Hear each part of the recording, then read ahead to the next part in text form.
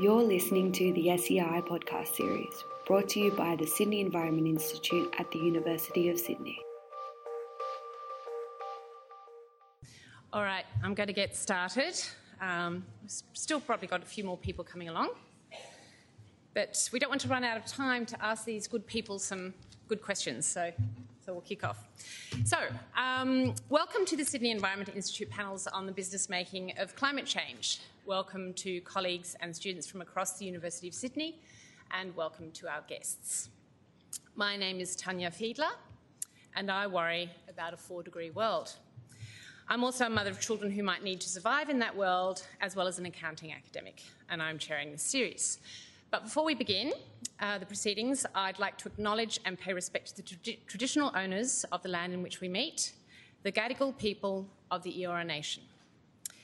It is upon their ancestral lands that the University of Sydney is built, so as we share our knowledge, teaching, learning, research and practices within this university, may we also pay respect to the knowledge embedded forever within the Aboriginal custodianship of country. I would also like to acknowledge the support of the Sydney Environment Institute, including its director, Professor David Schlossberg, as well as Eloise Fetterplace, Charlotte Owens and Liberty Lawson, all of whom have played an indispensable role in bringing the series to fruition. In particular, however, I would like to thank the tireless efforts of the Institute's Deputy Director, Michelle St Anne, who has produced this series and supported me through multiple discussions over many months. I would also like to acknowledge my co-author, Professor Wai-Fong Chua, with whom I've been researching the ways in which climate science is increasingly infiltrating business decision-making, as well as the generous support of the Chartered Institute of Management Accountants. So we're fortunate to have with us tonight a great panel of speakers who possess really deep insights into the construction of climate models and climate data, as well as into the use of these to inform the risk assessments and decisions industry is increasingly required to make when considering the threats it faces from the physical effects of climate change. So we have Professor Andy Pitman, Director of the Australian Research Council Centre of Excellence for Climate Extremes, and who is also a member of the Steering Committee of the Earth Systems and Climate Change Hub. We also have Dr Brendan Cullen, Senior Lecturer in Grazing Systems at the University of Melbourne. Kate Simmons, a Catastrophe Analyst at Willis Towers Watson. Dr Nick Wood, an Associate at the Specialist Climate and Energy Consultancy Energetics, where I used to work a while ago. And also, he's also a member of the Steering Committee, I believe, of the Earth Systems and Climate Change Hub. So by working with businesses to assist them in understanding the fundamentals of climate science, climate models and climate projections, and by determining from these the exposure to both chronic and extreme climate events to both individual assets as well as their broader supply chain, these panellists represent the very cutting edge of the interface between climate science and business. These are the individuals who, because they possess the capabilities needed to facilitate the translation of climate science and climate data so that it can be applied to business risk, are driving the mainstreaming of climate science into business. In doing so, this panel represents part of a broader community that recognises the costs to jobs, growth and the economy in a 3 or 4 degree world far outweigh the costs and perhaps more importantly, the opportunities that would arise in rapid decarbonisation of our economies toward a 2 degree or even 1.5 degree world. At our first panel, we heard that the work of this community led Mark Carney, Governor of the Bank of England, as well as Chair of the G20's Financial Stability Board, to announce the establishment of an industry-led task force on climate-related financial disclosures in December of 2015. So those of you who've come to the other 2 panels will have heard me explain this acronym. It's an important one and we'll probably refer to TCFD a few times this evening, so just want to make sure everyone is aware of what it means. This task force, chaired by the American businessman Michael Bloomberg, made recommendations in 2017 that companies should include in their annual financial reports and in their financial statements information pertaining to the financial risks and opportunities they face as a consequence of the climate crisis. The nature of this information relates to the transitional risks arising from changes in policy, technology and consumer preference, the physical risks arising from chronic and acute climate and weather-related events on physical assets such as property and infrastructure, as well as the legal risks increasingly faced by investors, directors of companies and public authorities when it can be shown that they have been negligent in not taking these climate risks into account. Subsequent to the release of the TCFD recommendations, speeches were made and guidance provided in Australia by the Australian Prudential Regulation Authority, the Australian Securities and Investment Commission, the Reserve Bank of Australia, the Australian Accounting Standards Board and the Auditing and Assurance Standards Board. And there's also been an influential legal opinion on directors' duties by Noel Hutley SC and Sebastian Hartford Davis on instruction from Sarah Barker, who appeared on our first panel. And the guidance and advice provided in these announcements is consistent and clear. Climate risk is like any other financial risk. And that's a big thing for people to get their head around. We were just discussing that a little earlier. And it should be treated as such. Okay, so not as a sustainability issue, but as a financial risk issue.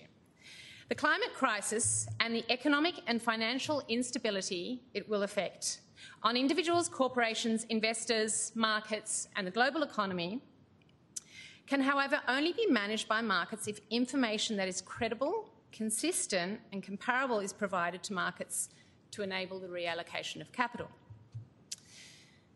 The Business Making of Climate Change series of talks speaks to the need for this type of information and the challenges it entails. It did so in the first panel by examining the ways in which investors are taking climate change into account, but also the challenges they face when trying to take climate change seriously, in the sense that they rely on information provided to them by the entities they invest in. So then in our second panel, we spoke to some of those entities, such as QBE, AGL and CommBank, to explore this last issue by extending the discussion to look at the ways in which they are going about providing this information that investors need, but also some of the problems that are emerging in the provision of that information. Now, key amongst these problems is the need to translate reference scenarios and models developed by economists, energy analysts and climate scientists into representations of business risk. That is, to understand the financial risks arising from climate change, businesses need to develop forward-looking scenarios that look at two very different types of challenge.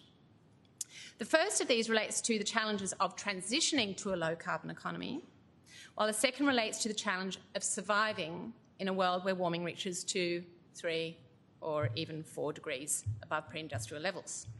So the first is a transition challenge and the second a physical challenge. When considering the transition challenge, businesses use reference scenarios developed by organisations such as the International Energy Agency to try and understand what the impact to their business would be, for example, if government policy required or investors demanded a reduction in emissions arising from that business to levels consistent with 3, 2 or even, as per the Paris Agreement, 1.5 degrees. When considering the physical challenge, businesses use climate models developed by climate scientists such as Andy here to understand what the impact to their business would be, for example, of a Category 4 cyclone passing over one of their assets located in northern Queensland in 2030, or of an increase in the number of days exceeding 35 degrees in southwestern Australia, etc. You get the idea.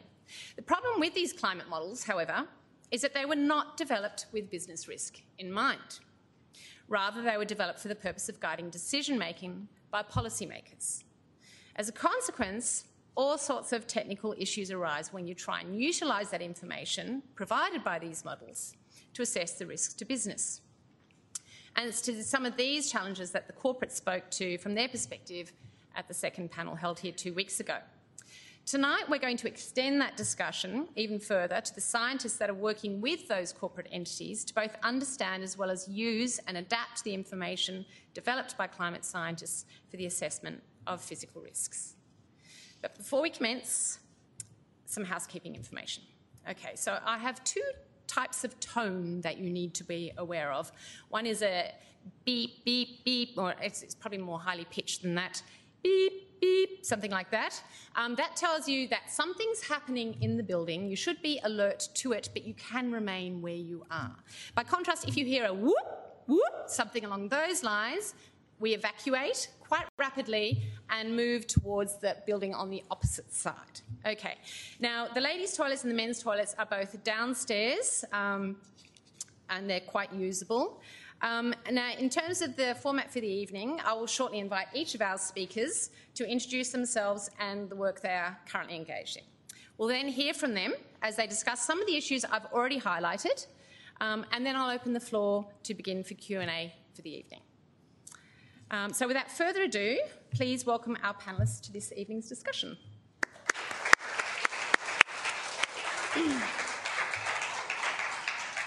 Okay.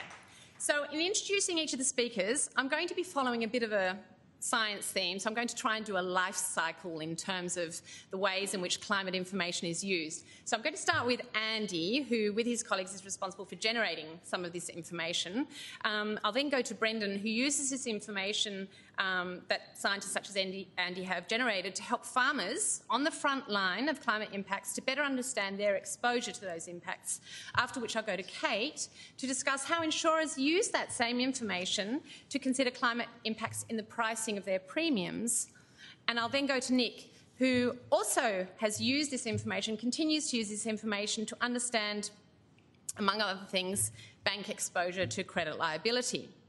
Now, the reason why I say there's a bit of a life cycle in this, and you might think to yourself, well, why has Nick gone after Kate?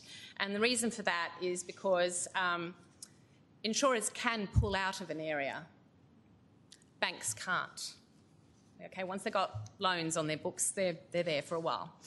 Okay, so, Andy, you are Director of the ARC Centre of Excellence for Climate Extremes, member of the Steering Committee of the Earth Systems and Climate Change Hub. So this is an interesting organisation. It's a partnership of Australia's leading Earth Systems and Climate Change research institutions. So in this series, we've been discussing why investors are concerned about the impacts of climate change on the financial system and how they're increasingly demanding from corporates disclosures around their exposure. We also heard from corporates who are beginning to build climate change into their strategic outlooks, and that they're doing so, in particular when it comes to evaluating the physical risks of climate change. But this is a complex area. So could you please tell us a little bit more about the type of work that you do, and if possible in under 5 minutes, tell us of some of the challenges you've experienced in discussions with corporates around where you've tried to explain why climate models can't be quite so easily adapted for analysing business risk. Thank you. Thank you, Tanya. I shall try. So I prefer to do this over 13 weeks, so 5 minutes will be interesting. So I am your card-carrying climate scientist for the evening, and you'd be surprised how often when I say that I get booed, but you're a very polite audience. I was a lead author and a review editor on the Intergovernmental Panel on Climate Change Science Reports, so I've been interested in climate science for 30-something years. I'm also very interested in carbon, and I spend a lot of time working in the impacts of land use and land cover change on energy, water and carbon. I'm also very interested in connecting people. It turns out, who'd have ever known it, that climate science is beyond the capability of climate scientists. We need engineers and lawyers and financial experts and a whole range of other areas of expertise. So one of the reasons I'm here is I like connecting people to bring scale of intellectual capacity to the problem. So most of my work is involved in climate modelling, and Tanya mentioned climate models. These are global, physically based laws of physics. We think Newton was right, kind of fluid dynamics, kinds of fun things to do. Yeah. I think they're fun things to do. We believe you. Critically, climate models have to break the world into roughly 100-kilometre pixels, and they break the atmosphere and ocean into layers. So you end up with these three-dimensional volumes, each about 100 kilometres by 100 kilometres. And there's not much we can do about that until somebody makes light travel faster, because the computational capacity needed to run these models is phenomenal, and typically they take 6 to 9 months to run on the biggest computers in the world. One of the challenges I've had, which is always fun, is when a major financial organization says, our board has asked for a report on our vulnerability to climate change. Can you tell us what we're vulnerable to? Our board meeting is next Thursday. And it happens. The other thing about global climate models, despite being extraordinarily computationally expensive, is they don't do weather. They do climate, but they are too coarse in their detail to do the weather. And almost all the extremes that people are interested in are actually expressions of the weather. If you think about it, what we're all worrying about is not actually if it warms by 2 degrees on the global average. None of us ever feel that. We're worried about what will happen to temperatures or other things where we actually live. And that's an expression of the weather.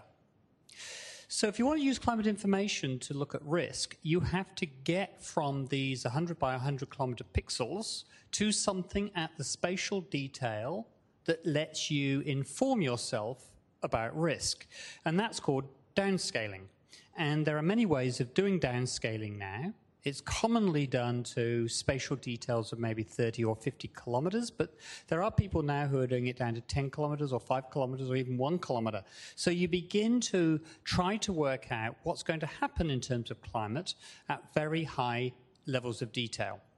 Now, the problem we have with that is computationally cripplingly expensive, and the only way you get over that is only to simulate a decade or two.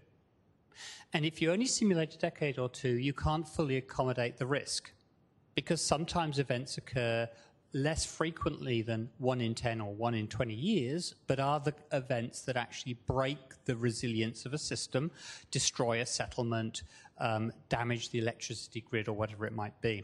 So at the moment, we're not able to fully calculate risk associated with climate change into, for instance, financial sectors. That said, the data are available. Data from many approaches, from many different models, are now available, even though they were never designed to assess financial vulnerability or financial risk. And that means in order to actually use the models, you have to delve a bit more deeply than maybe you'd like to in what the models do tell you, what they can tell you reliably, what they can tell you robustly. You need to actually get a little bit down and dirty into what the data actually are, not treat it as black boxes. And that's not trivial. That takes effort. And one of the things that frustrates me is being asked to summarize 150 years of climate science in 4 minutes, because it's nuanced. And you have to actually partner with, work with, and collaborate with people who know actually what the data are telling you. And the good news from that, of course, is that people like me get to use our models and get to use the data we produce for useful stuff, rather than just papers in peer-reviewed journals. So there is some good news here. We are beginning to advance the science, and we are beginning to close that gap from what the climate scientists think is fun to what people in groups like yours are actually excited by, interested in, and need to assess financial risk. We have done quite a lot of work in that area, and I can talk about that later if people are interested. And the other good news is if you're working in this area of trying to assess financial risk, the averages aren't that important to you. Tanya mentioned 2 degrees or the hope of 1.5 degrees. Sorry, I'm usually the bad news merchant. 1.5 degrees is no longer technically feasible, but 2 degrees is. And with 2 degrees comes interesting and quite profound changes in extreme events. And so far as I know, there's been very little work looking at how those extreme events will actually trigger vulnerabilities in financial systems. And that means there's some really cool work to do collaboratively between people with the sorts of expertise that you have and the more traditional climate science. And I think that's really exciting. Great. Thank you very much, Andy. I'd like to hear more about that later. Brendan. So you work with dairy, beef, cattle and sheep farmers to help them assess their exposure to the acute and chronic effects of climate change on their farming systems. So could you elaborate for the audience, again in under 5 minutes, how you see the types of climate science information Andy was alluding to, how you use this to inform the questions that are coming from industry, so around things like what a future climate looks like, how this impacts on that industry, as well as evaluating the sorts of adaptation options that might be available. Yeah, thanks. So I'm an agricultural scientist as opposed to a climate scientist, but very interested in how climate variability and a changing climate will impact on our agricultural industries and what we can do in order to adapt to that changing climate. So I'm a reader of climate science, and I'm trying to interpret what the climate projections mean and think about ways that I can translate that into something that's going to be meaningful for the industry groups we work with and farmers on the ground. So mainly we've worked with dairy farmers, but we've also done a little bit of work with sheep and beef production. So temperature and rainfall obviously are big drivers of the seasonal cycles of pasture growth and animal production in those systems. So any of those changes in temperature, temperature is important, rainfall is probably even more important as we're in a water-limited environment.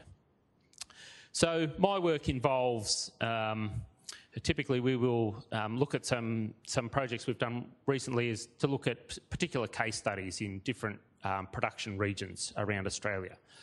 So we know we have historical information around the climate and how that varies from year to year through observations.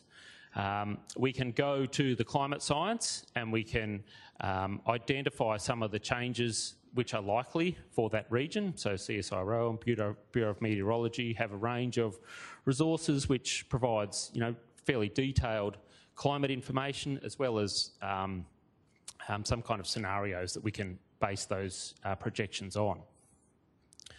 And then a tool that we've used quite a lot is agricultural systems models. So these are daily time step models, so we feed them information, daily climate information, maximum, minimum temperatures, rainfall, those kinds of inputs, and those models predict.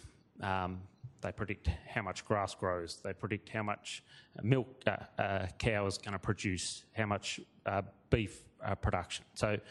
So we can create scenarios.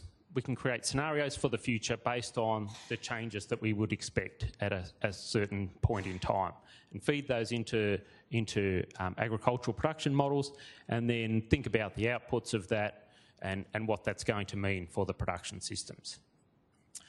So for a lot of what we've done in southern Australia, we're looking at warmer and drier scenarios primarily, and to generalise what that tends to do is contract the growing season. So our growing season gets shorter. The autumns are a bit later, the springs in particular are a bit later, finishing a bit earlier, and that's what's predicted. It's also what's happened quite substantially over the last 2 decades. So we're already seeing some of these events take place. So with contracted growing seasons, and we do try and look at this as a kind of farm business. So that might be the main physical effect on the farm, but there's a whole range of knock-on things which happen. So if I'm not growing as much grass, then I need more feed from somewhere else, or my production drops. So I have to purchase that. Everybody else is probably in the same boat, so they're purchasing feed at the same time, so the price of feed is high. Or irrigation is another example. If it's dry and I need more water, if I'm an irrigated farm, well, I have to purchase that. The price of that's high. So there's a whole series of kind of knock-on effects which kind of amplify a climate change system as you kind of look from the physical effects on the farm through to the business structure. So we try and look at the impact of climate change on that the whole sort of farm business. And predominantly, warmer and drier, apart from a few exceptions, is generally a negative for most of these businesses. So then we need to think about what we can do to adapt.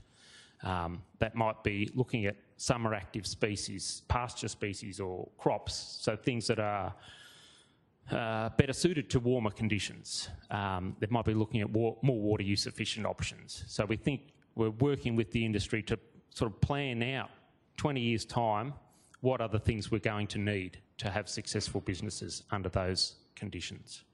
Great. Okay. Thank you very much, Brendan. So, Kate, I'll go to you next. So, my understanding of the work that you do, and please correct me if I'm wrong, is that you also use climate information models to help insurers understand their exposure to insurance claims that could be made by groups such as Brendan's Farmers as a consequence of acute climate events such as the flooding we saw earlier this year in Townsville. So, in this sense, you help insurers to price their products through the development of risk premiums. Could you perhaps talk to this a little and perhaps discuss the extent to which climate is being explicitly factored into such analysis, and indeed can it be explicitly factored? Explicit is a good word. I'll get back to that. So I work at Willis Towers Watson, which is broadly a financial solutions company. And the part of the business that I work in really helps insurers to understand and to transfer their risk. So I guess to start with, my job title is that I'm a catastrophe analyst.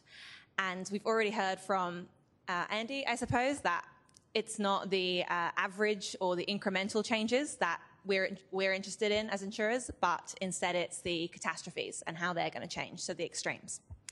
So my day-to-day job, as Tanya sort of explained, is that I develop hazard models, and those are for severe weather events, such as floods, bushfires, cyclones, severe thunderstorms. We then sell these to insurers, which use them to calculate risk premiums or technical premiums. It's fairly straightforward. For example, for flood, which is what I work on the most, we'll give them an address, and then for particular flood events, what the expected flood depth would be. For a cyclone, it would be an expected wind speed. And then from that, they'll calculate a price, which is then what your insurance policies will be based on.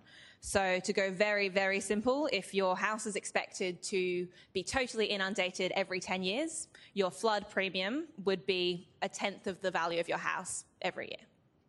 So that's kind of what I do. And then the explicit climate change, they're not being explicitly considered in some of the models that we use. These are generally based on historical data, which is looking backwards. There is some argument, I guess, whether we're incorporating some of the climate signal, but that's only as the climate signal is happening so far. And with the rate of change as we know it is, it's not going to be sufficient. So instead, what we need to do is we need to begin to be forward-looking, but not too forward-looking. And I'll explain what that means. In Andy's climate models, we'll model climate to time horizons like 2030. I don't think anyone in this room would want to pay for their climate risk in 2030 today. Your insurance policy is updated yearly and it's repriced yearly, so we need to try and calculate what your risk is, including your climate change risk today. And that's difficult. Beyond just the price of your own policy, we then need to consider our reinsurance pricing. So that's the insurance that insurance companies get. Luckily, we have prudential regulators who give guidelines around this. So a well-known one is that each insurance company will need to buy enough reinsurance to cover 1 in 200-year losses. So the losses that they would expect to occur in every 200 years. However, as the hazard changes and as your individual policies and individual risk changes, this is going to change as well. So instead of being able to understand how probabilities and how the frequency and intensity works in a way such as climate change models, we instead need to look at scenarios and take a risk-based approach. So this is generally looking at what is likely to happen, based perhaps on climate models, but also based on what we've seen before and on expert judgment, and also what is the worst case scenario? What is going to break an insurance company? And we're already beginning to see this happen. For example, after the hurricanes, I always got the H stands for, and then Irma and Maria, we saw some insolvency of insurance companies in Puerto Rico.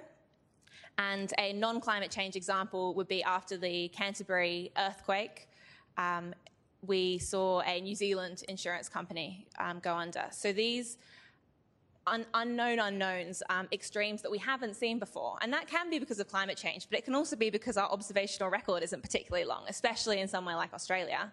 They are of real threat to insurance companies.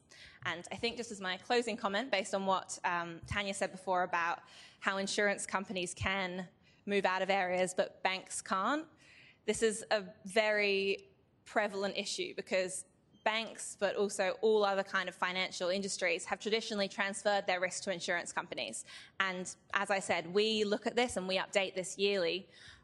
So, are they going to be the last to know when these hazards and these risks change?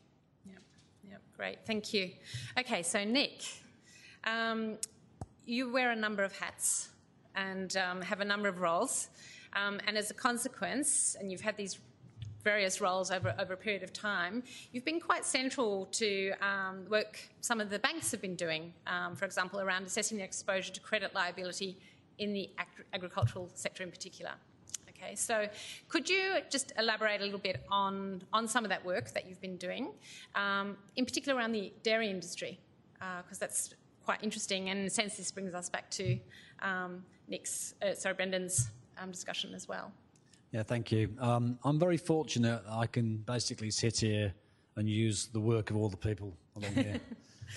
Basically, that's what I do. So I work across a whole range of different areas, starting with the climate science. I sit on committees with CSIRO and the Bureau of Meteorology and University of New South Wales, etc. Talking to I'm not a climate scientist. I'm something far lesser, far lesser. But at least I understand enough about the climate science to know how it can be used. We also deal with agricultural systems.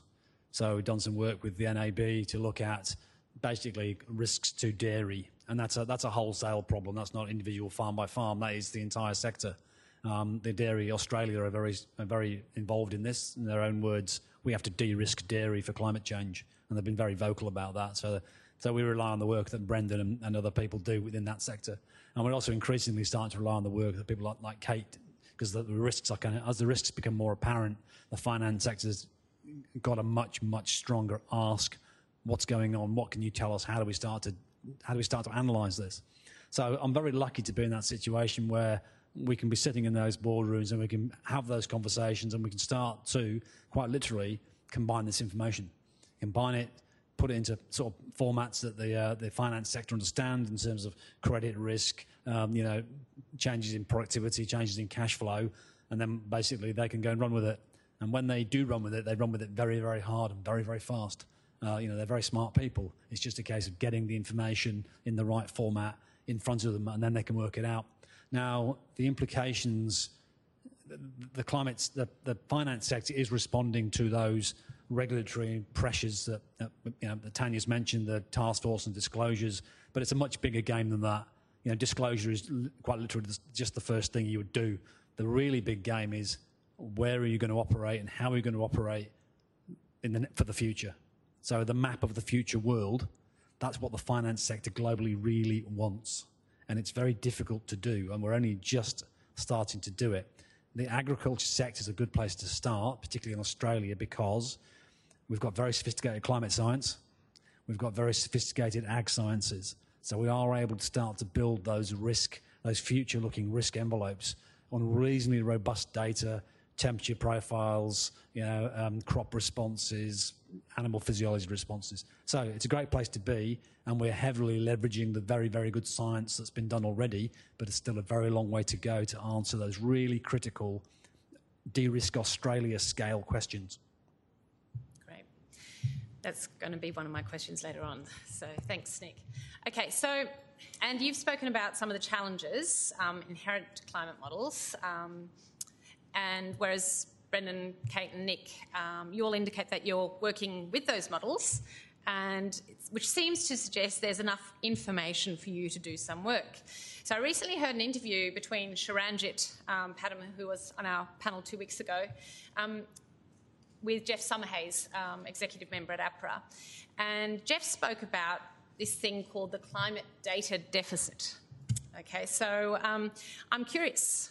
So as the people who are working with this data or generating it, is there a climate data deficit or not? Do we have enough information, or is it really just about the nature of the information? And I appreciate you've all been talking to this individually, but it'd be great if together you could expand on this. Yeah. Go for it, Andy. So climate science is one of those disciplines that are really forging big data. So we're interested in petascale data, many petabytes of data. There's not a lack of data. But none of that data was created with this kind of question in mind. So there is a profound gap between what you do to understand our climate and what you do to understand risk. I tried to say when I spoke about the need for people who want to use the climate data to actually get and understand what the data are. So I think if you do that, there's not a lack of data, but you may discover that the data aren't exactly what you need. And then it's a question of a dialogue about what you do exactly need, and to work on the climate scientists to try to provide that kind of data. But don't underestimate how hard that is. We don't provide precise information at household scale from now to 2030. We don't do that, not because we're lazy, but because it's not technically possible. And we need to find that way to bridge between what's needed and what we can provide and narrow that bridge. And that's being worked on pretty intensively, but it's not an easy problem.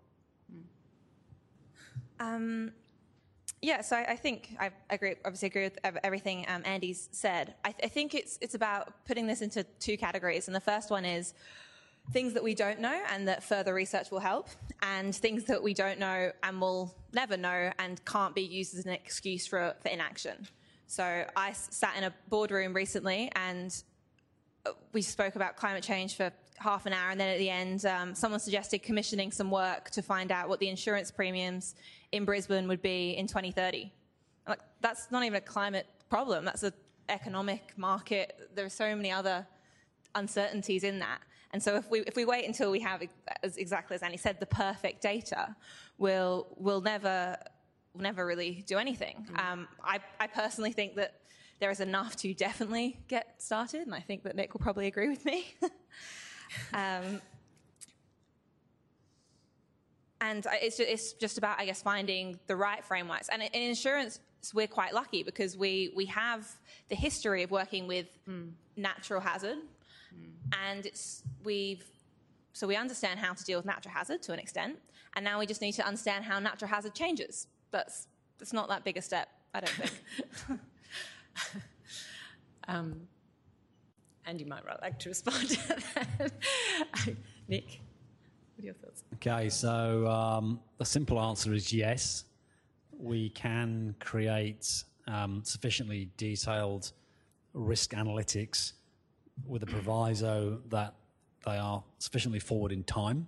You can't come any closer than 2030. That just doesn't work, as Andy's pointed out. And provided you stick to system responses which are well understood. So when I talk about system responses, and I'll use agriculture again as an example, if you were to look at Australian government statistics of crop production, you get a pretty detailed data set of how certain types of crops can respond to rainfall and temperature. And he's the ag scientist, so he can explain it much better than I can. And that's all workable. So, you can start to go, we can start to apply the climate simulations for decreased rainfall and increased temperature, which are reasonably strong signals in places like Western Australia.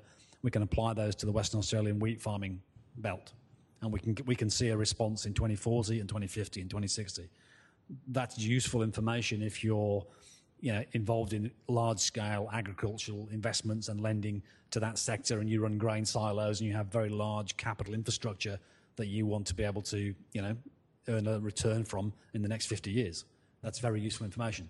We can't go to individual houses or, in 2025, it doesn't work. So we absolutely can do, relevant contextual risk financial information in the right circumstances. And Australia's lucky it's got higher resolution climate data, it's got good climate science and good ag science. I would not like to try and do this in other locations around the world. You just don't have the basis to do it on. So my answer is a yes. Yeah, I agree. When we look at the climate science, we see things where we have high confidence about what's going to happen 15, 20 years into the future. We look at sort of temperature projections, you look at different climate models, you'll see a lot of consistency in those projections. So we can use them with confidence to look forward. If we look at things like rainfall, there's going to be more variability in that. We have to accept that. There's going to be some uncertainty associated with any of the projections that we use. My philosophy is we have to utilise that uncertainty. We can't pretend that we can exactly predict what the 2040 climate is going to do, but we can use the range of projections that are out there and explore them, what they mean, and use them to inform the steps forward. So absolutely, we can do things with the information that we have. The farming groups that I work with are extremely interested in variability and extremes, and I guess they're at the harder end of what we are able to predict. So if there was, but from the climate science, what we are starting to see is more confidence in the projections that are around them. So, if we look back 10 years ago, it was kind of maybe paraphrasing that way, but then when you see the more recent reports, there's increasing confidence around what those projections are, partly because some of those things are starting to be observed.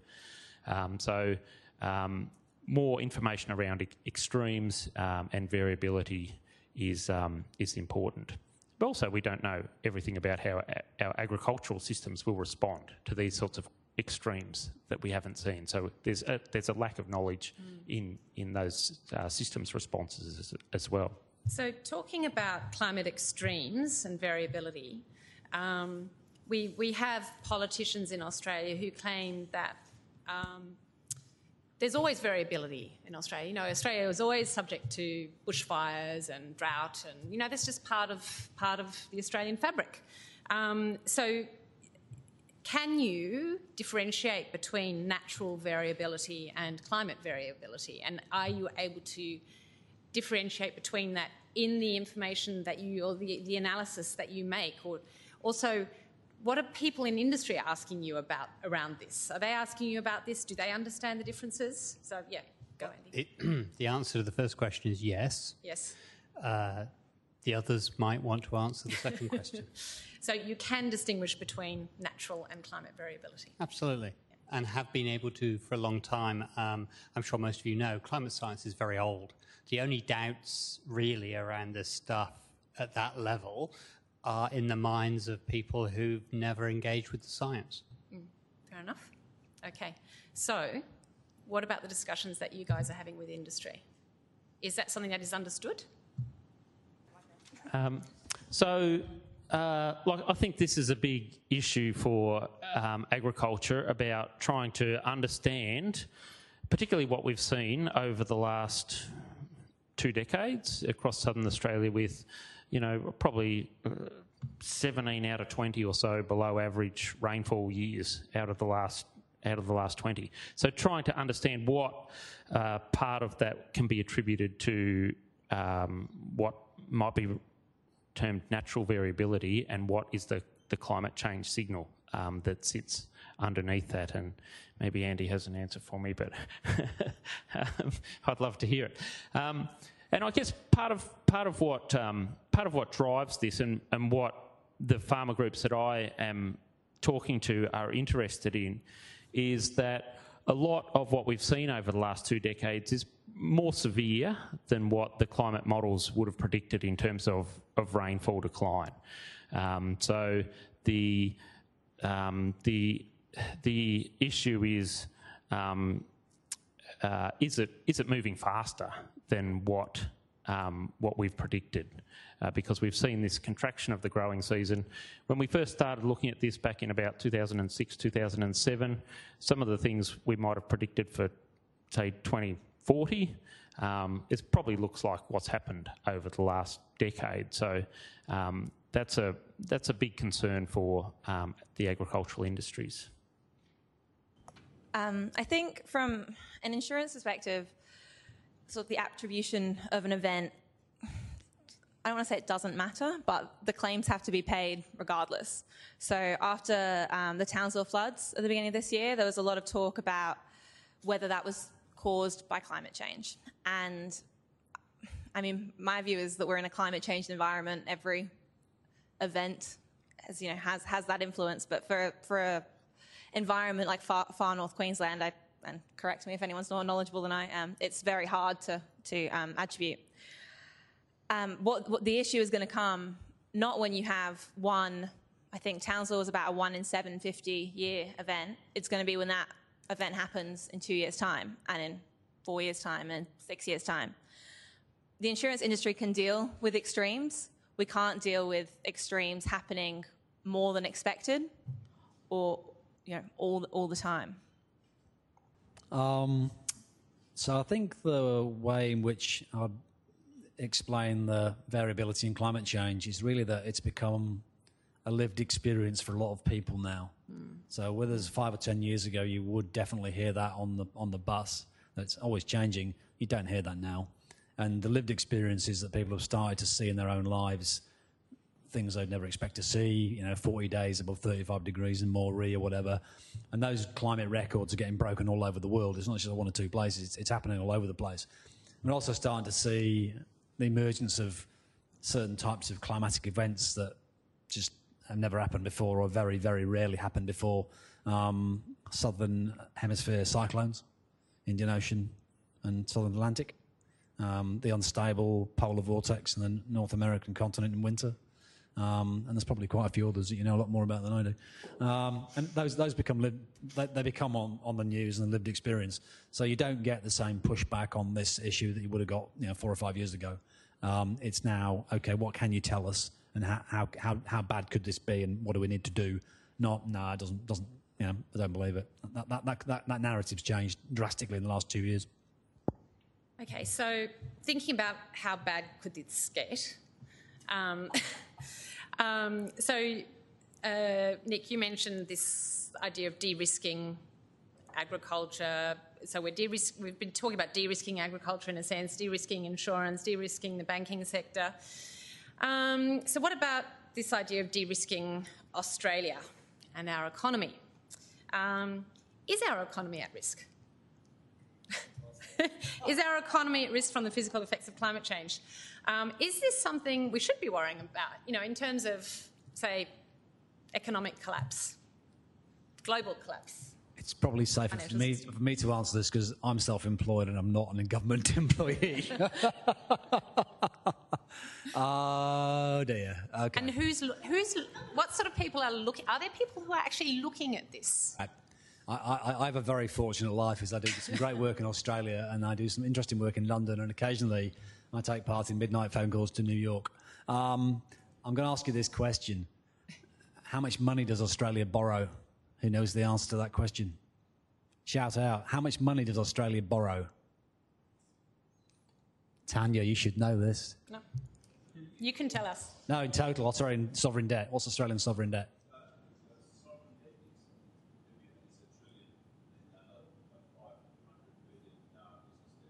Yeah, okay. It's those numbers. Yeah, it's 574 billion in just federal debt, and then the state debt and the other stuff as well. So yeah, it's a lot of money. Okay. Who do they borrow it from? Big overseas investors. Australia's a net importer of capital. How long do they borrow it for? So if you were to go onto the Australian Federal Treasury webpage, you would see Australian government bonds.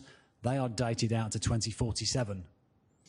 So here's the question. If you're a global investor sitting in a boardroom in New York and you get in front of your screen the offer to buy $10 billion of Queensland government debt dated to 2040 or 2045, what would you think? those are the people who are starting to look at this problem. So when you view Australia from outside and you view Australian, Queensland state debt in 2045, you go, whoa, really? Am I going to get paid that back? No cows, no cola, no tourism. How's that going to work? Now, I'm kind of been making it like it's not quite nearly that simple, and it's a bit sort of, but the problem is, the point is, there is a national project that needs to be done here, de-risk Australia. Because if you don't de-risk Australia, what impact is that going to have on that AAA credit rating? And those are the questions that are being asked in those big boardrooms in New York. And I know that because I help those people ask those questions. Anyone else want to add to that? So I think that de-risking in an insurance context means moving away from particular areas. Problem is that Australia is already a very risky place, and insurers make their money from investment, but also from premiums. So if the more areas that insurance companies move away from, they're reducing their premium pool and reducing their ability to make money. And as everyone likes to talk about, insurance companies are there to make a profit. And the problem is that if they are insolvent, or if they can no longer do that in a way that makes a profit, then who is left? And the answer to that is the government. And so we often refer to the government as the insurer of last resort. So I don't think de-risking is the answer.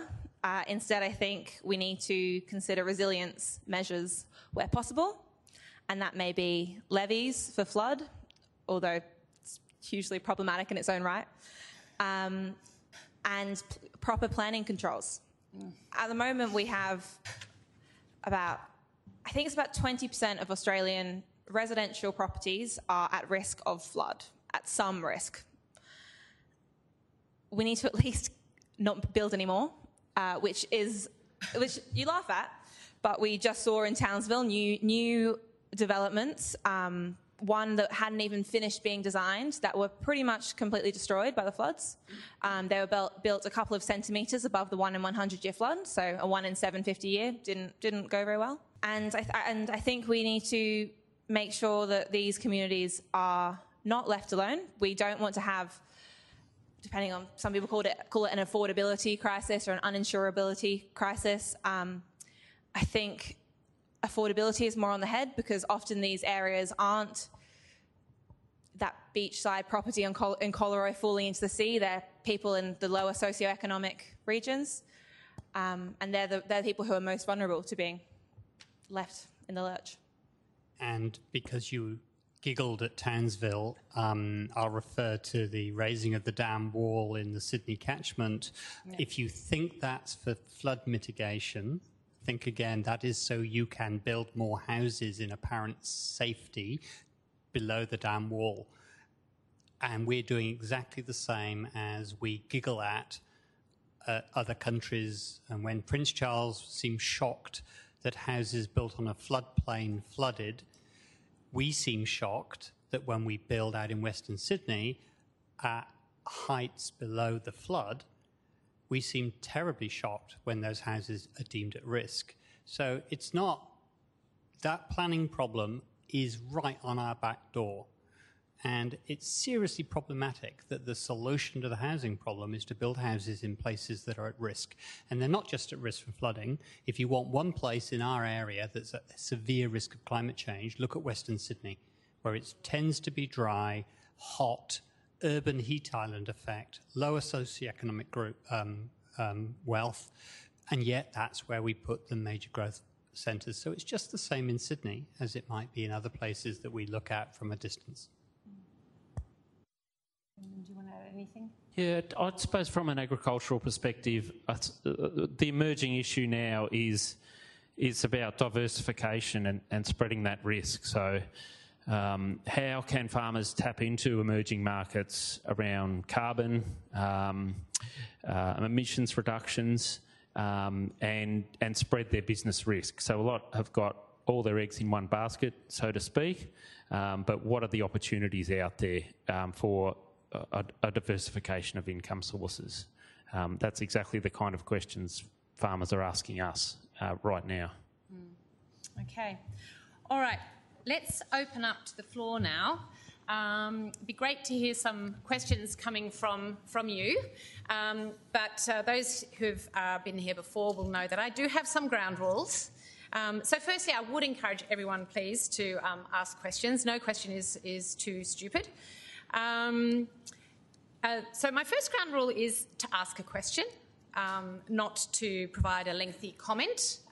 Please do feel free to make a couple of comments and around a question, but if it becomes very long-winded, I will cut you off.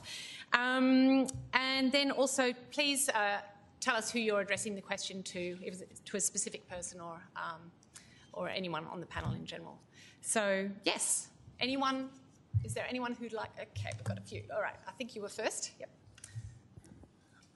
G'day, this is just to the whole panel. I just wonder what your perception is of Australia's scientific literacy.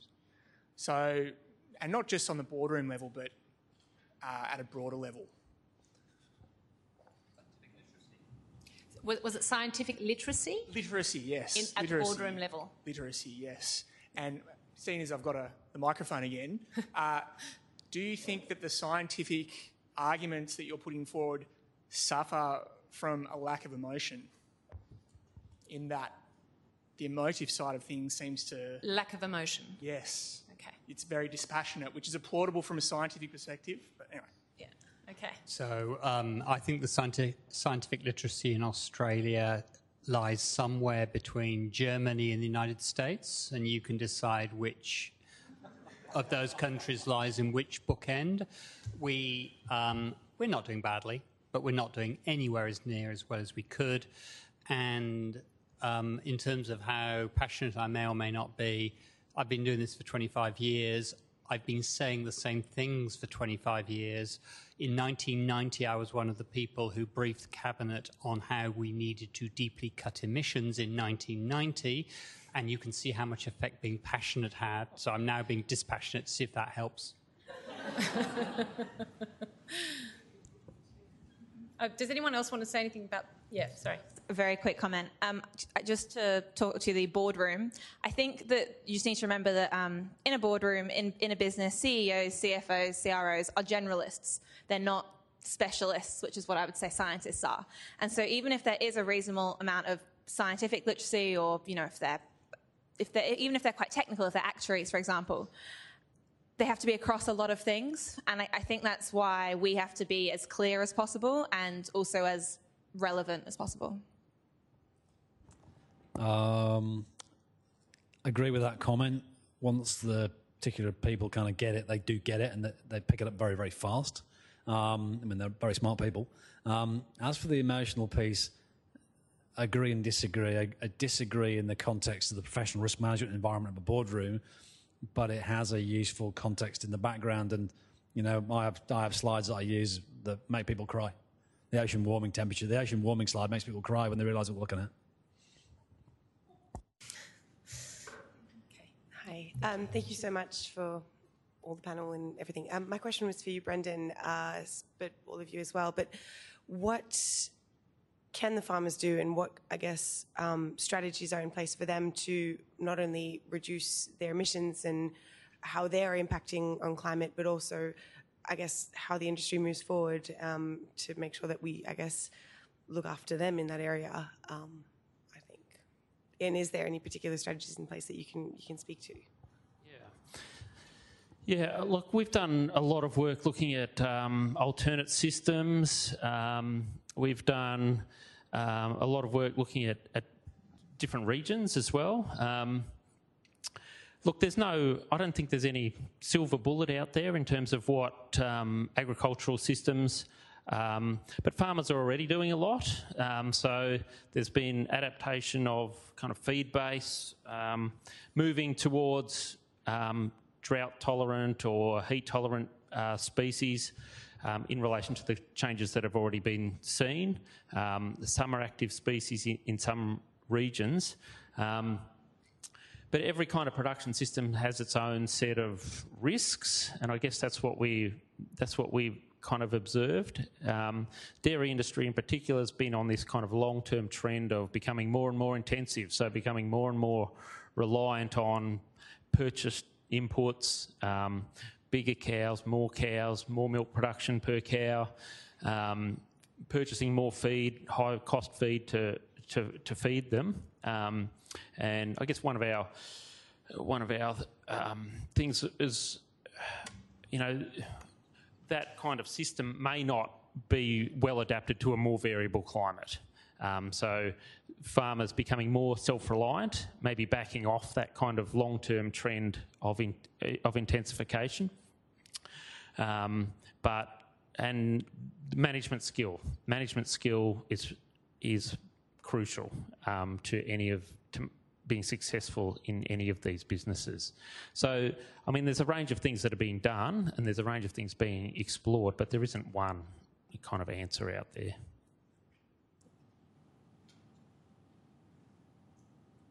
Very interesting question, and the answer is very differentiated by different types of farming systems. So, the dairy sector I took a lead on this quite a while ago now, 5 or 6 years ago, and said, we just got to fix this. Let's just get on and work out how to do it, which is kind of why experts like Brendan and people kind of get involved.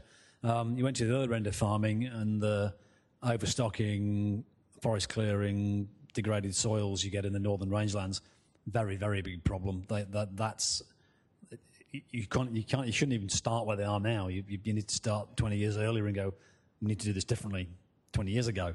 It's a bad problem, and how to fix that in the face of increased variability, increased drought, and all the other aspects is very difficult. There is no easy fix to it, and it's going to get worse before it gets better, I think.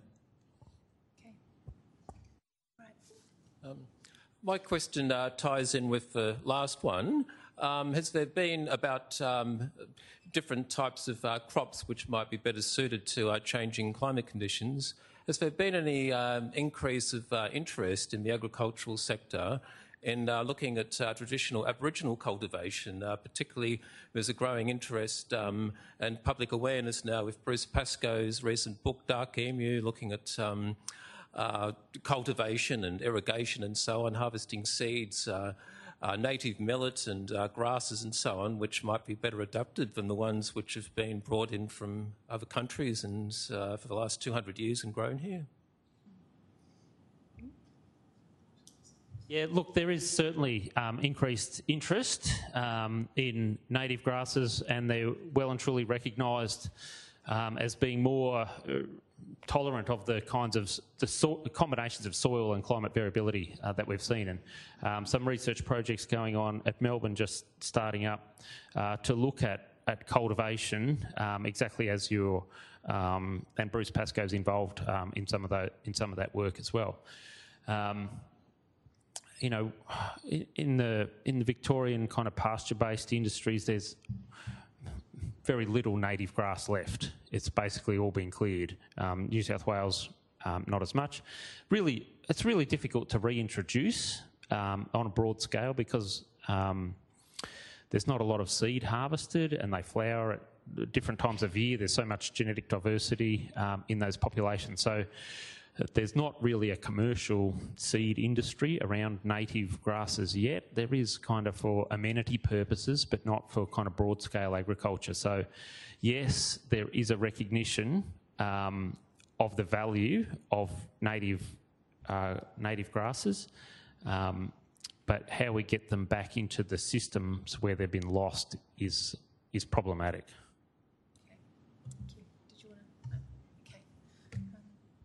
Hi, my name is Marina. Thank you for tonight. I was just wondering if you could comment on the scientific literacy of Parliament, because it feels like a lot of businesses really absorbing and adapting in a way that is not happening in policy and in legislation. And I'd love to hear why this is so hard. It seems like the science has been conclusive for the last decade or so. Go on, Andy. You can do it. Yes, I was going to use the Marge Simpson defence that if you can't say anything good, don't say anything at all. In government departments, there are some outstanding people that have deep understanding of the issues, but we don't elect our politicians for their scientific literacy. And in fact, the black and whiteness of science, where you're right or you're wrong, kind of, really doesn't map very well into politicians and politics and the party room and that whole area in Australia. But as many of you know, Angela Merkel, I think, has a PhD in physics, and Margaret Thatcher had a degree in chemistry. So there is no reason why scientists can't get more involved in Parliament and in senior positions. And I guess those of you under 40 have excellent career options ahead of you. But typically, when I meet with more senior politicians, the facts that one might bring to the table tend to be inconvenient, and they will take the facts into the discussion at the same level as they would take opinions. And as a scientist, that's not a viable way to develop policy, but in politics is an entirely legitimate way to develop policy. And there is a conflict there, and things like Science Meets Parliament is one of the ways that the scientists are trying to break that down, but I'm not sure how successful it is.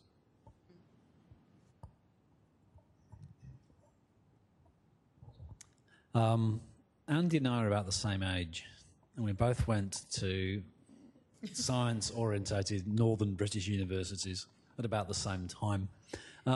We can probably both remember the first keynote speech on climate change made in the UK, and it was by Margaret Thatcher. She was a chemist. She understood it. The real puzzle for us Brits over here in Australia is this: why does a Conservative government not get it? I fully agree with what Andy says. Opinion, it becomes treated like an opinion. The controversial thing I'm going to say now is that the government doesn't matter, because the politicians do not matter. The big levers in the world's finance sector have seen the problem. It's not the politicians saying do it, it's the governor of the Bank of England, the governor of, the Central Bank of Germany, it's the G20, it's the big bankers in New York who go, we're not going to lend you any money. Whether you believe in climate change or not, doesn't matter. So the politicians have made themselves irrelevant, and to be honest, there is no public political will to deal with it. That's the fact. So do it in a different way. Thank you for being here. I'm Leah with Coastline. First of all, hats off to you for saving us, because without food and shelter, we can't survive. The question that I have is sort of a two-part. I know that there's a lot of talk about technology and algorithms of AI assisting.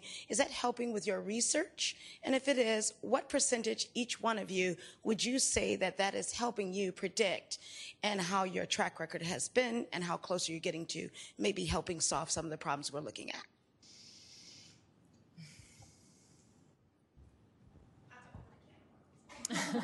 No, it's a terrific question. The answer is, in most of climate science, AI has yet to become a significant contributor, but conversations have been going on for about 18 months. In weather prediction, in weather forecasting, it's a major component of how you both do weather forecasting, how you assimilate the satellite data, and how you add value to the forecasts to give products to people that they actually want. So it is coming through, but one of the fundamental problems is the number of graduate students out there and researchers working on AI are not nearly enough to populate the sciences beyond a handful of sciences and a handful of businesses that need people with that expertise. And the universities simply don't pay the salaries necessary to retain some of those bright kids in AI. We lost somebody recently to Switzerland they finished their PhD, and a month later they were on a higher salary than I am because they had done their PhD in AI. So we actually need to bring a lot more kids through in those sorts of fields so that there are a lot more available to get involved in the research, I think. So I don't use it myself, but I do know that some of my clients have started to get involved in some of the IT tech startups around climate risk. So there's two groups in particular, both in the US, one called Jupiter Intelligence, another one called 427, and they're both quite recent startups, and they both claim to be able to use AI. Now, Jupiter Intelligence have got ex-NASA, ex-NOAA and ex-Google Analytics people on their staff, so that the claim is probably real. You know, I've interviewed them over the phone. I don't quite know how they use it, but they claim to be able to start using AI for this type of problem. Right, interesting. I think it's becoming increasingly used in insurance. I'm not an expert. Predominantly through insurtechs, so generally startup companies that have some clever idea and then get into big insurers. And I do know of at least a couple of insurers in Australia that use machine learning in their pricing. Okay. Sorry. Okay. Thank you for an interesting presentation. In relation to the native grasses thing, I used to work with landholders in, I guess, northern New South Wales, and there are actually native grasses that will actually recolonise areas quite quickly. We've seen it once they're given a chance to do so. But my question relates more to, I guess, the current drought and those sorts of things. In particular, looking at the monitoring systems that landholders put in place, because from what I've seen with all the work that I've done with them across some pretty broad areas, that is a big problem, that they just don't have the understanding about making decisions quickly if things aren't going well. So what's actually happening in relation to that space? The first comment, I'll answer the first bit, and this may not be what you expect to hear, but as far as the climate scientists know, there is no link between climate change and drought. Now, that may not be what you read in the newspapers and sometimes hear commented, but there is no reason a priori why climate change should make the landscape more arid. And if you look at the Bureau of Meteorology data over the whole of the last 100 years, there's no trend in data. There is no drying trend. There's been a drying trend in the last 20 years, but there's been no drying trend in the last 100 years, and that's an expression of how variable the Australian rainfall climate is. There are in some regions, and there are not in other regions. So the fundamental problem we have is we don't understand what causes droughts, and much more interesting is we don't know what stops a drought. Well, we know it's rain, but we don't know what lines up to create drought-breaking rains. And that's an area of very active research. In terms of the monitoring, you might be able to... Yeah, I think it's a real area of kind of understanding what we might think about as trigger points for decisions. So having a kind of risk management framework in place to say, you know, when I get to this point in time, if I haven't got, you know, X amount of cover, these kind of decisions are going to be very context specific to a farm or location about, you know, a decision to destock based on a certain set of criteria. But I don't think they're, you know, widely in place to my knowledge as well. A lot of things are going on, like around risk management on farms, like you know, grain trading and water trading, you know, locking in prices. So people are taking advantage of those sorts of markets, and you know, smart people are, you know, locking in prices ahead of time, and, you know, riding out some of those extremes, so not being so exposed to those markets. So, you know, there's a whole range of different risk management options on farm. Yeah, that risk management point is very important. So that's the sort of thing that the sort of lending banks are starting to look at, because of the increase in variability. The ability to manage that risk is going to be a factor in that lending decision. So the types of, if I talk about the types of developments we see now, so the dairy sector have got a online app that you can get warnings of extreme heat stress events for cows in summer. It's called Katestone or something, but it basically gives you a real-time warning of extreme heat for the next 5 days. And there is work being done on things like safe livestock carrying capacity for rangelands and grass capability. So the risk management, the sort of on-the-farm decision management tools are being developed, and, you know, their day will definitely come when people start to go, how good are you at managing these risks? Because we can't avoid some of these. There's also crop insurance. Was it crop insurance? Do you get involved in crop insurance? Okay. Yeah, we were having that discussion earlier. Okay, so I think we had a... Yep. Hello.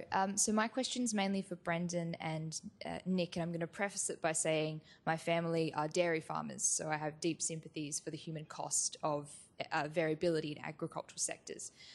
Given that a lot, agriculture can be responsible for a significant amount of emissions and of harm to the environment, and also there is a significant cost to the agricultural industries in Australia and across the world of climate change, what does the face of the agricultural industry in Australia look like moving into the future? Are we always going to have beef? Do you think that dairy will continue to be a significant industry? And particularly, why do we think that we will change and shape the way agriculture works in response to both these risks, both to the people and, of course, to climate as a result of agriculture?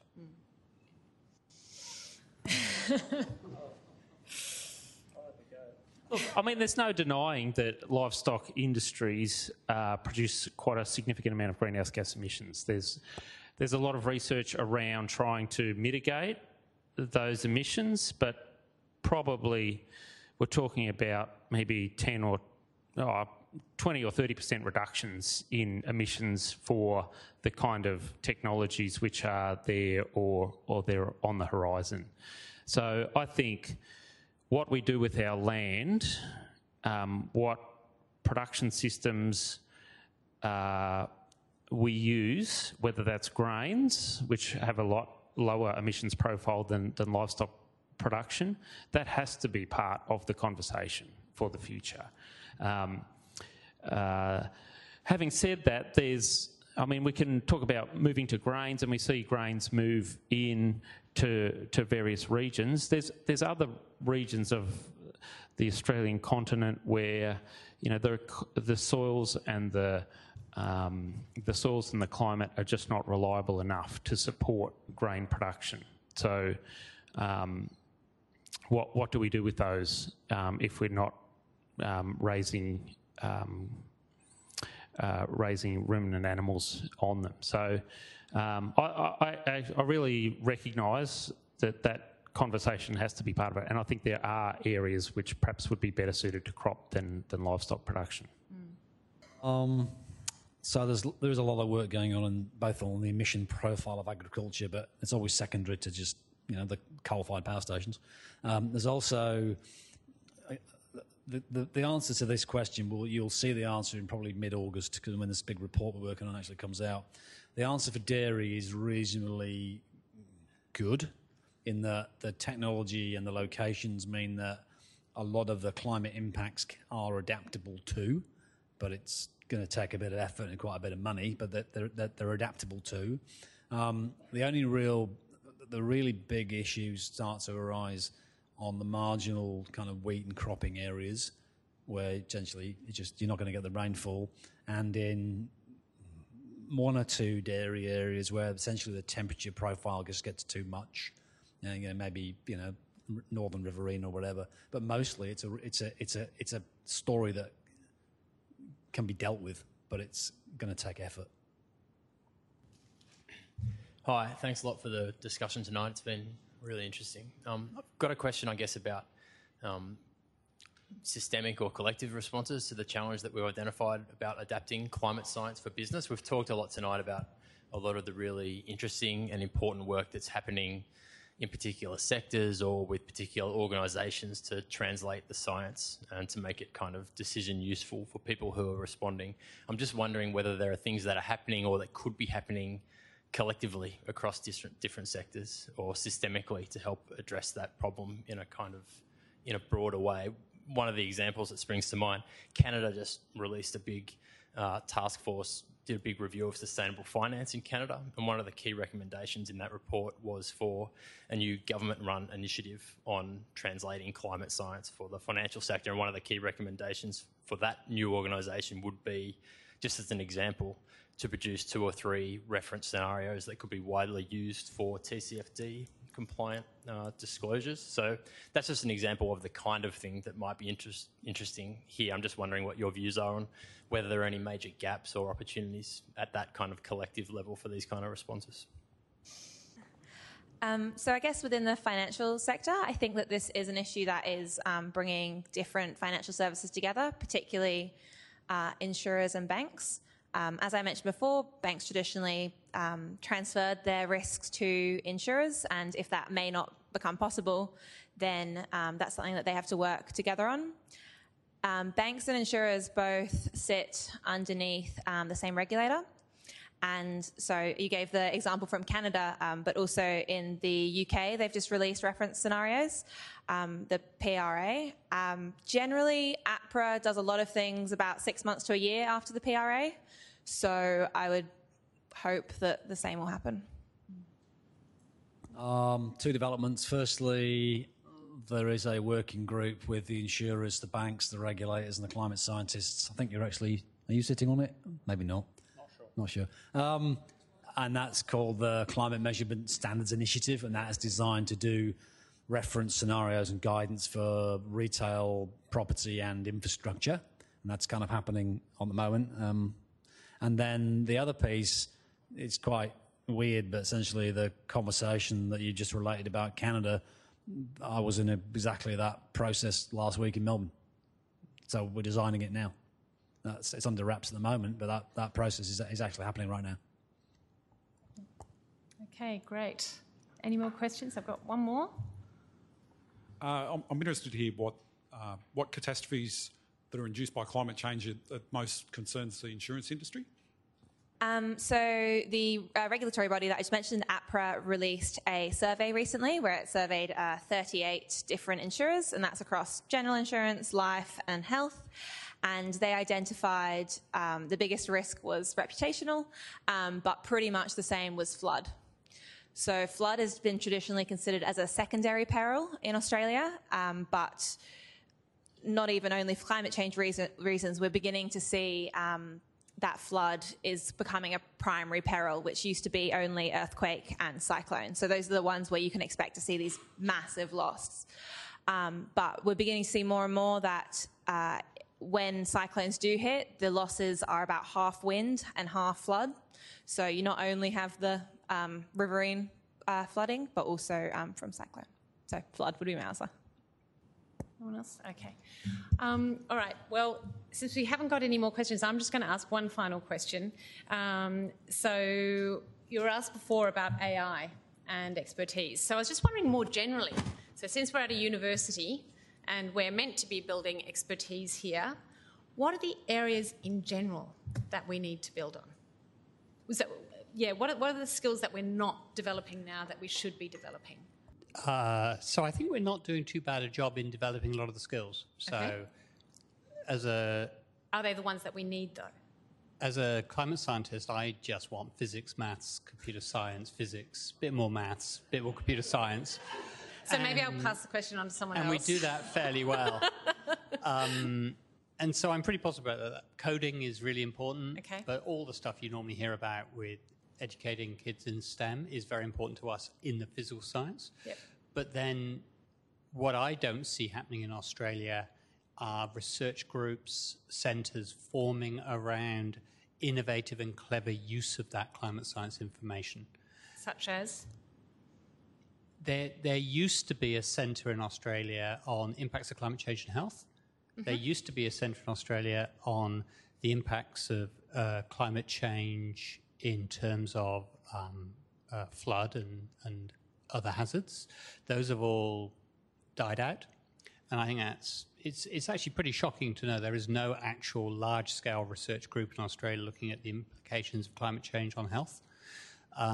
Many groups have little elements of climate change built into them, whether it's in weed management or whatever, and that's great. But I think the biggest problem in Australia is the effort is spread very thin. And there's groups in CSIRO, there's groups at the Bureau, there's groups at a dozen universities. In different universities, there's expertise in other areas, and there's no way to actually coordinate them. And we do need a national strategy to make sure that the connection between the science that's done feeds through the information generated down to the people who need it, and that the information flows from the people who need information, that they can communicate it to the scientists so we generate it for them. That isn't actually done very well in Australia, and the best groups I see doing it are actually now in industry. There are groups in industry that are forming groups that do what I've just described, and leaving the universities perhaps a little flat-footed. So I'd absolutely agree with Andy. We need physics, maths, coding, just quantitative and technical skills. And I think that we don't know what the problems are going to be. You want communicators as well, don't you? Sorry, what? You want communicators as well. Well, I communicate. I think that we don't know what the problems are going to be like in 10 years. So it's about having that background in those STEM subjects. And I also think that we need more women in these fields. We very much see a lot of men going through this and not the same amount of women. Every person I've spoken to who works in insurance says they fell into it. So if they're all falling into it, then why aren't women falling into it in the same rate? Did you have anything to add, Andy? My daily experience is I know there is 13 odd terabytes of climate change data sitting on the national computer infrastructure in Canberra, and in order to get it, I've got to ring somebody up. There has to be an easier way. On that note, if you'll join me, please, in thanking the panel.